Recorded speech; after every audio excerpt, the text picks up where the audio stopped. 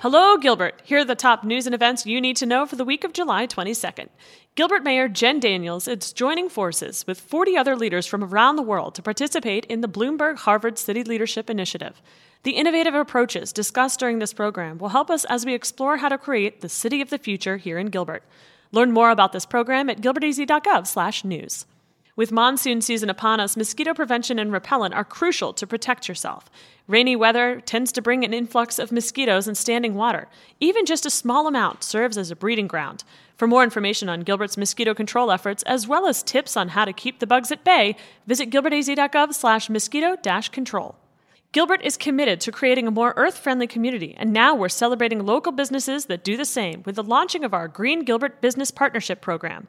The program will highlight Gilbert businesses that have made measurable efforts to prevent pollution, reduce waste, and conserve water.